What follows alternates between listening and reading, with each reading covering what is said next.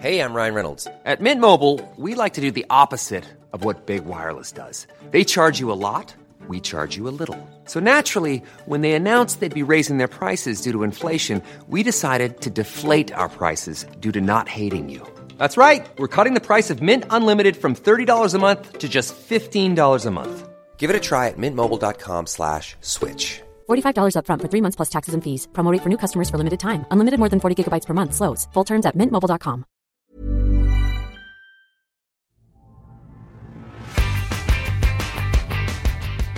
Hello and welcome back to the Heredity podcast. We'll be making a monthly show from now on, so find us on iTunes or the Heredity website at the end of each month.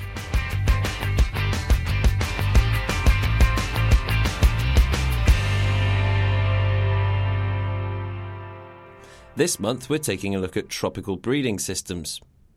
Genetic diversity, as you'll know, is thought to be very important for the well-being of a population, and one mechanism for keeping a healthy mix is spreading your genes far and wide.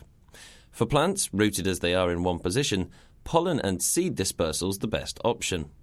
Some plants choose to send their genetic parcels on the wind, but in tropical rainforests, sometimes you're best off using the local, birds and bees. Jordan Karoubian from the Tulane University in New Orleans and his team have been studying one such insect-pollinated plant, a large canopy palm species from a tropical rainforest in northwest Ecuador. They first found and genotyped every single tree that could have been sending out its pollen across a large study area. This is made a lot easier by the fact that this particular palm is fairly easy to spot. Enocarpus batua has leaves of up to 18 metres in length, about the size of a school bus. By then sequencing the germinated seeds from maternal trees, they were able to work out how far the paternal contribution, aka the pollen, had travelled, shedding light on how genes move throughout the population. Here's Jordan. This paper was an effort that we undertook to get a sense of how pollen is being moved around between individuals of this palm tree species. And the palm tree is a big canopy-level species, up to 40 or 50 meters high. And pollen is moved around by insects, mainly beetles and bees. And both from a descriptive perspective and also to give us a sense of how trends like deforestation and habitat alteration may be affecting patterns of gene flow in this palm species, we wanted to just get a basic estimate of how pollen is being moved in terms of the distances that it's being moved and how many different source trees are represented among the pollen that's arriving at one focal maternal tree. And these trees are 40 to 50 metres tall, you say. Presumably the pollination events occur at the top of those trees. That sounds like you must have had a bit of a job getting your samples. Yes, that's one of the many logistical challenges involved with this work. But we used a slingshot to shoot these rocks up to these infrutescences, which hold several hundred fruits or several thousand fruits, and then they would come raining down on our heads, and we would collect a few dozen of them and grow them up in nursery beds that we had, and that's how we would obtain the genetic samples needed to determine the patterns of pollen movement. Now, before we go into the nitty-gritty of what you found in this paper, I think I need a bit of basic revision on palm tree biology. So there's pollen, and there are also seeds. How do they both sort of interact? Well, this species, as we found out, is almost entirely outcrossing, which means that in order to produce a fruit, a parental tree needs to obtain pollen from another source tree. And when the pollen arrives at a female flower and germination takes place, that leads to a process which results in a seed being formed, which is, the diploid offspring of the source tree from which the pollen came and the tree where the embryo was located. So what we do is we collect a genetic sample from the maternal source tree from which we collected the seeds. And then we obtain information on the microsatellite genotypes of the maternal source tree and also of the germinated seedling, one half of whose DNA is from the maternal source tree. And then we're basically able to subtract out that maternal contribution to the seedling's genotype, and what we're left with is the paternal contribution to the seedling's genotype. So then what we do is because we've sampled all the trees in a large area of larger than 1 kilometer squared, we are able to make inferences as to which individual tree that pollen came from. Right, and from that, I guess you get these distances from how far these paternal trees are spreading their genes through the population. That's exactly right. That gives us information on the distances that pollen has moved, and it also gives us information on the heterogeneity or the diversity of pollen sources that are arriving at individual maternal trees. Okay, so let's talk about some of the results that you got. Did you have any assumptions beforehand? Did you think a tree would mate with the nearest tree to it, or what were your presumptions beforehand? A number of studies have been done looking at pollen movement, but the majority of those studies, and this is especially true for the earliest generations of studies, were done largely in trees that are from the temperate zone and that are pollinated by wind dispersal, for instance, oaks and pine trees.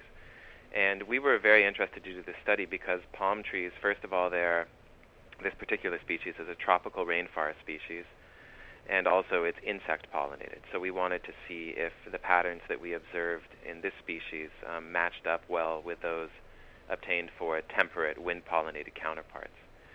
And there's a general pattern that's emerged for the temperate wind-pollinated tree species, which is what's called a strongly leptokurtic pattern of pollen movement, which means that the vast majority of pollination events occur over very short distances. As that distance increases, the number of events that are observed drops off very rapidly in sort of an exponentially decaying function. What we found was actually something that was dramatically different from that. What we found was something that much more approximated a bell-shaped distribution, with the majority of pollination events taking place at intermediate distances between 200 and 400 meters. And was it one paternal tree for one maternal tree? No, we found pretty good levels of pollen diversity in the sense that we found about 10 pollen sources represented in each maternal tree, depending on which metric you use to look at that. So the pollen is definitely getting moved around, and it's getting moved around relatively large distances by these very small bees and beetles, which serve as the pollinating agents for this species. And why do you think the pollen is travelling these sort of significant distances? Why would a pollinator not travel to the next tree? Well, that's a good question. We propose, and again, this needs further testing to definitively show it, but we believe that it's likely that the fact that only a few individuals are in flower at any one time is what's determining the pollination results that we obtained. And more specifically, we don't find a preponderance of short-distance events because oftentimes the closest tree or the several trees that are closest to an individual in flower are not in flower synchronously with that individual. And as a result, for pollination to occur, the pollen has to move longer distances. Now, this study took place in a tropical rainforest in northwestern Ecuador, and people are often concerned about habitat degradation and whatnot in these areas. What lessons can we draw from this study, then, in the kind of conservation effort of these ecosystems? It's certainly the case that habitat fragmentation and degradation is affecting these biotic processes, such as pollination, which underlie smooth and healthy functioning for these ecosystems. It's been found in other studies that fragmentation can sometimes actually lead to increases in the distance that pollination is moved, precisely because of the reasons that we talked about before, i.e. the nearest tree. If the nearest tree is a longer distance away, then those will be the distances that are recorded if pollination does occur. But at some point, you reach a threshold at which pollination is simply not going to be occurring anymore. And when that happens, we expect to see a real shutdown in terms of fruit production, or when fruit production does occur, a dramatic reduction in the diversity of pollen sources that are arriving at these trees. And that's expected to adversely affect these populations in a number of ways, both in terms of dramatic short-term reductions in fruit production and also in terms of longer-term ability to adapt to changing conditions, such as changing climatic conditions, etc. And we mentioned there at the beginning the different angle to take on this, which is seed dispersal. How do they compare, pollination and seed dispersal? Well, that's a great question. In terms of, there's one important and obvious difference, just generally speaking, between pollen and seed movement, which is that pollen is moving a haploid genotype just from the paternal source tree, whereas seed dispersal is moving a diploid offspring of both the maternal and paternal source trees. And we were really interested to compare the results that we obtained from this study in pollen with a broader context of seed movement at this same study site. In this study site in northwest Ecuador, the main seed dispersal agent is a large endangered species of bird called the long-wattled umbrella bird. And our work has shown that surprisingly, it appears that these, or somewhat surprisingly, depending on who you ask, it appears that these insects are moving the pollen longer distances than the birds are, despite the birds being several thousand times larger than the insects. So the insects are contributing in very important ways to seed movement. However, the pools of seeds that these umbrella birds generate are actually more diverse. They represent more source trees than do the arriving pollen loads at maternal source trees. So there's interesting and complex contributions of both pollen movement and seed movement to gene flow and genetic structure in this particular palm species, and we're very excited about continuing to unravel these questions moving forward. And following on this theme of conservation and regeneration, one of your co-authors on the paper is actually a local from this forest. That's exactly right. Fernando Castillo is a co-author on... Ever catch yourself eating the same flavorless dinner 3 days in a row? Dreaming of something better? Well, HelloFresh is your guilt-free dream come true, baby. It's me, Keke Palmer. Let's wake up those taste buds with hot, juicy pecan-crusted chicken or garlic butter shrimp scampi. Hello Fresh. Stop dreaming of all the delicious possibilities and dig in at HelloFresh.com. Let's get this dinner party started. Life is full of awesome what-ifs, and some not so much, like unexpected medical costs. That's why United Healthcare provides Health Protector Guard fixed indemnity insurance plans to supplement your primary plan and help manage out-of-pocket costs. Learn more at UH1.com. This paper because he contributed in substantive ways to the collection of data in the field and certainly the design of the study and interpretation of results. And Fernando's one of several local residents who work full-time on this project as researchers and also as advocates for conservation in this zone, providing information on the results of our studies to their own and to other local communities in an effort to increase awareness and appreciation for the biological riches that surround these local residents. So do you think there are any wider lessons about including local residents in studies in these tropical areas? I do, yes. I think that it's, especially in areas in developing countries where so much of the biological riches of this planet are stored, it's often the case that there's relatively lax control in terms of environmental regulations. And as a result, in a de facto sense, it's the local residents whose attitudes and actions are going to determine the way that things that play out moving forward in terms of conservation of those resources. So I personally, and I know a lot of other people too working in the tropics, believe that it's critical to engage local residents in the research efforts and to make certain that the results that we obtain are provided to local residents in a way that they can understand and appreciate, so that they feel like they're part of the research and conservation effort rather than feeling like they're excluded by it. That was Jordan Karoubian of Tulane University, New Orleans.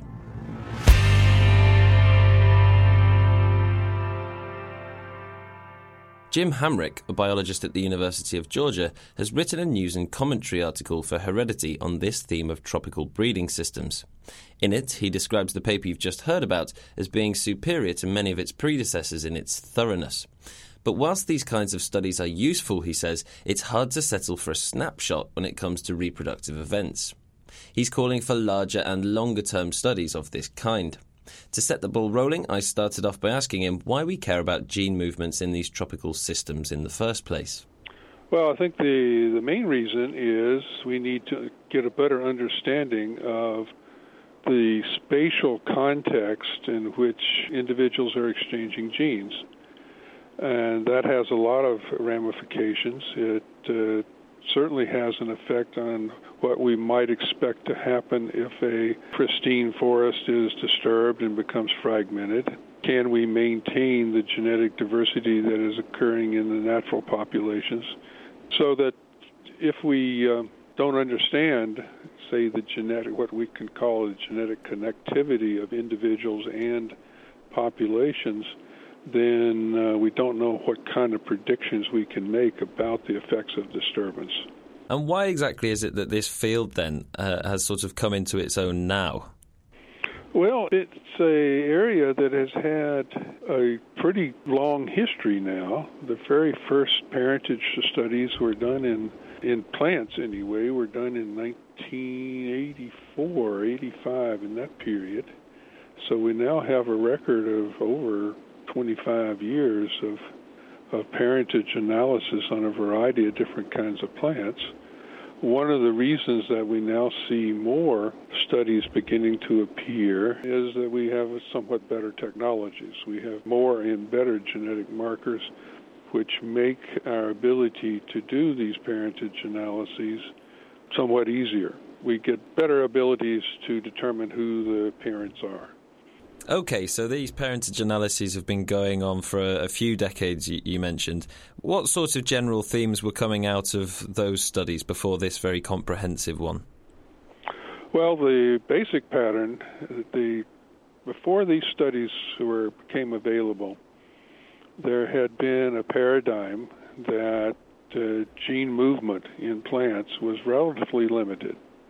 Estimates based on watching pollinator movements and those kinds of studies, the estimates were that probably the longest distance pollen movement was something on the order of 1 to 2 kilometers and certainly not more than 10 kilometers. The parentage analysis right from the start showed that gene flow distances were much greater than had previously been thought to occur, and that meant there was a lot more interchange of genes among populations of plants. Okay, and so what exactly did you find so impressive about this current study then by Ottewell and his colleagues? Well, it's one of the more thorough studies. That's partly because I believe that group has been working on this site for several years, and they have previous papers where they studied seed movement, and this paper is focusing on pollen movement. So they've done a lot of the groundwork, mapping the trees, getting the genotypes of the trees, and now they're in a position to ask these more sophisticated kinds of questions and to get really what I would think are pretty accurate estimates. The real problem, I think, with these kinds of studies are that you're always limited in space, and I don't remember the exact numbers, but they found a fairly high percentage of the pollen was coming from outside of their study area. And that means you don't know how far that pollen is moving. It could be an individual just on the border, or it could be an individual another kilometer away. So those are the limitations. But they did a very nice study of applying a variety of different kinds of approaches, all of which pretty much supported the basic patterns that they were seeing from their parentage analysis. Yeah, they certainly did sound limited by space. When I spoke to Jordan Karubian, it sounded like very intensive sampling work. The way I say it is you can't genotype the whole world. There's always going to be a border somewhere. Yeah, sure. And you mentioned in your news and commentary that they're also limited by time. Yes, this is a major limitation of not only these parentage studies, but many studies of natural populations. We have a very poor understanding of how much some of these important, in this case, genetic parameters, how much they vary from one reproductive event to another. And I think that's a major limitation. We have, some people refer to a snapshot of what is happening, and we don't have the complete picture. As I said in that commentary, this is a lot of work just to get 1 year's worth of data, and to get manpower and the time and particularly the funding to do it over a significant amount of time. And I would say a significant amount of time is certainly a minimum of 5 reproductive events. And perhaps, since a lot of things that happen are probably somewhat episodic, like El Nino years or La Nina years, where the weather may have, or climate may have a lot of effect on reproductive, what's happening in the populations.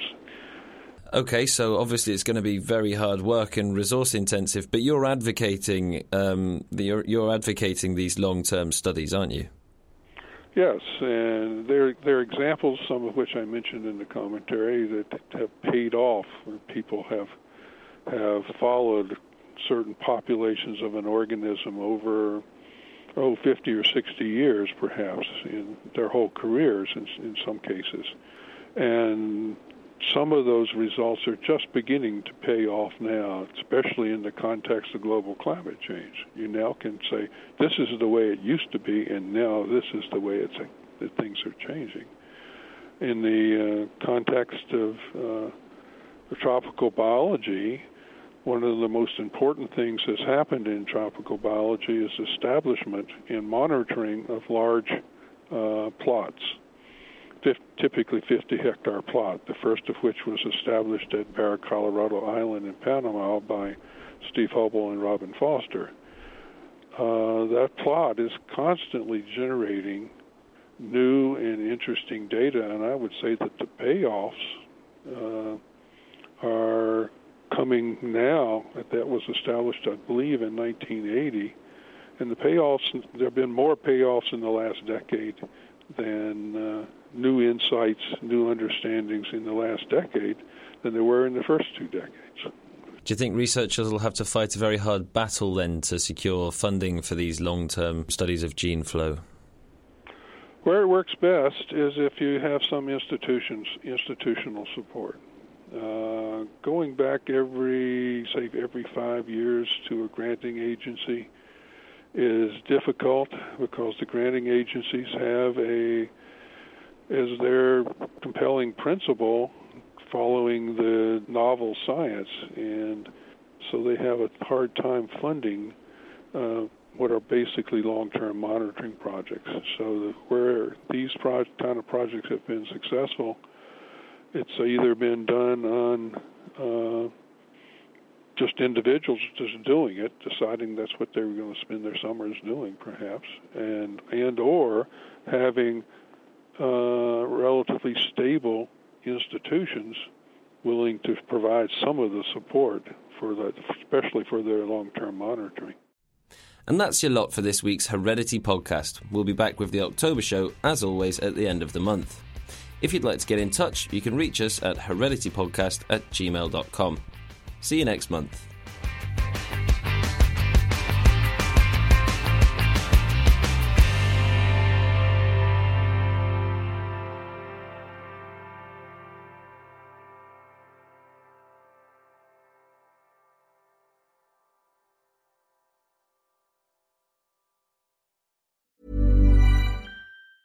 Ever catch yourself eating the same flavorless dinner 3 days in a row? Dreaming of something better? Well, HelloFresh is your guilt-free dream come true, baby. It's me, Keke Palmer. Let's wake up those taste buds with hot, juicy pecan-crusted chicken or garlic butter shrimp scampi.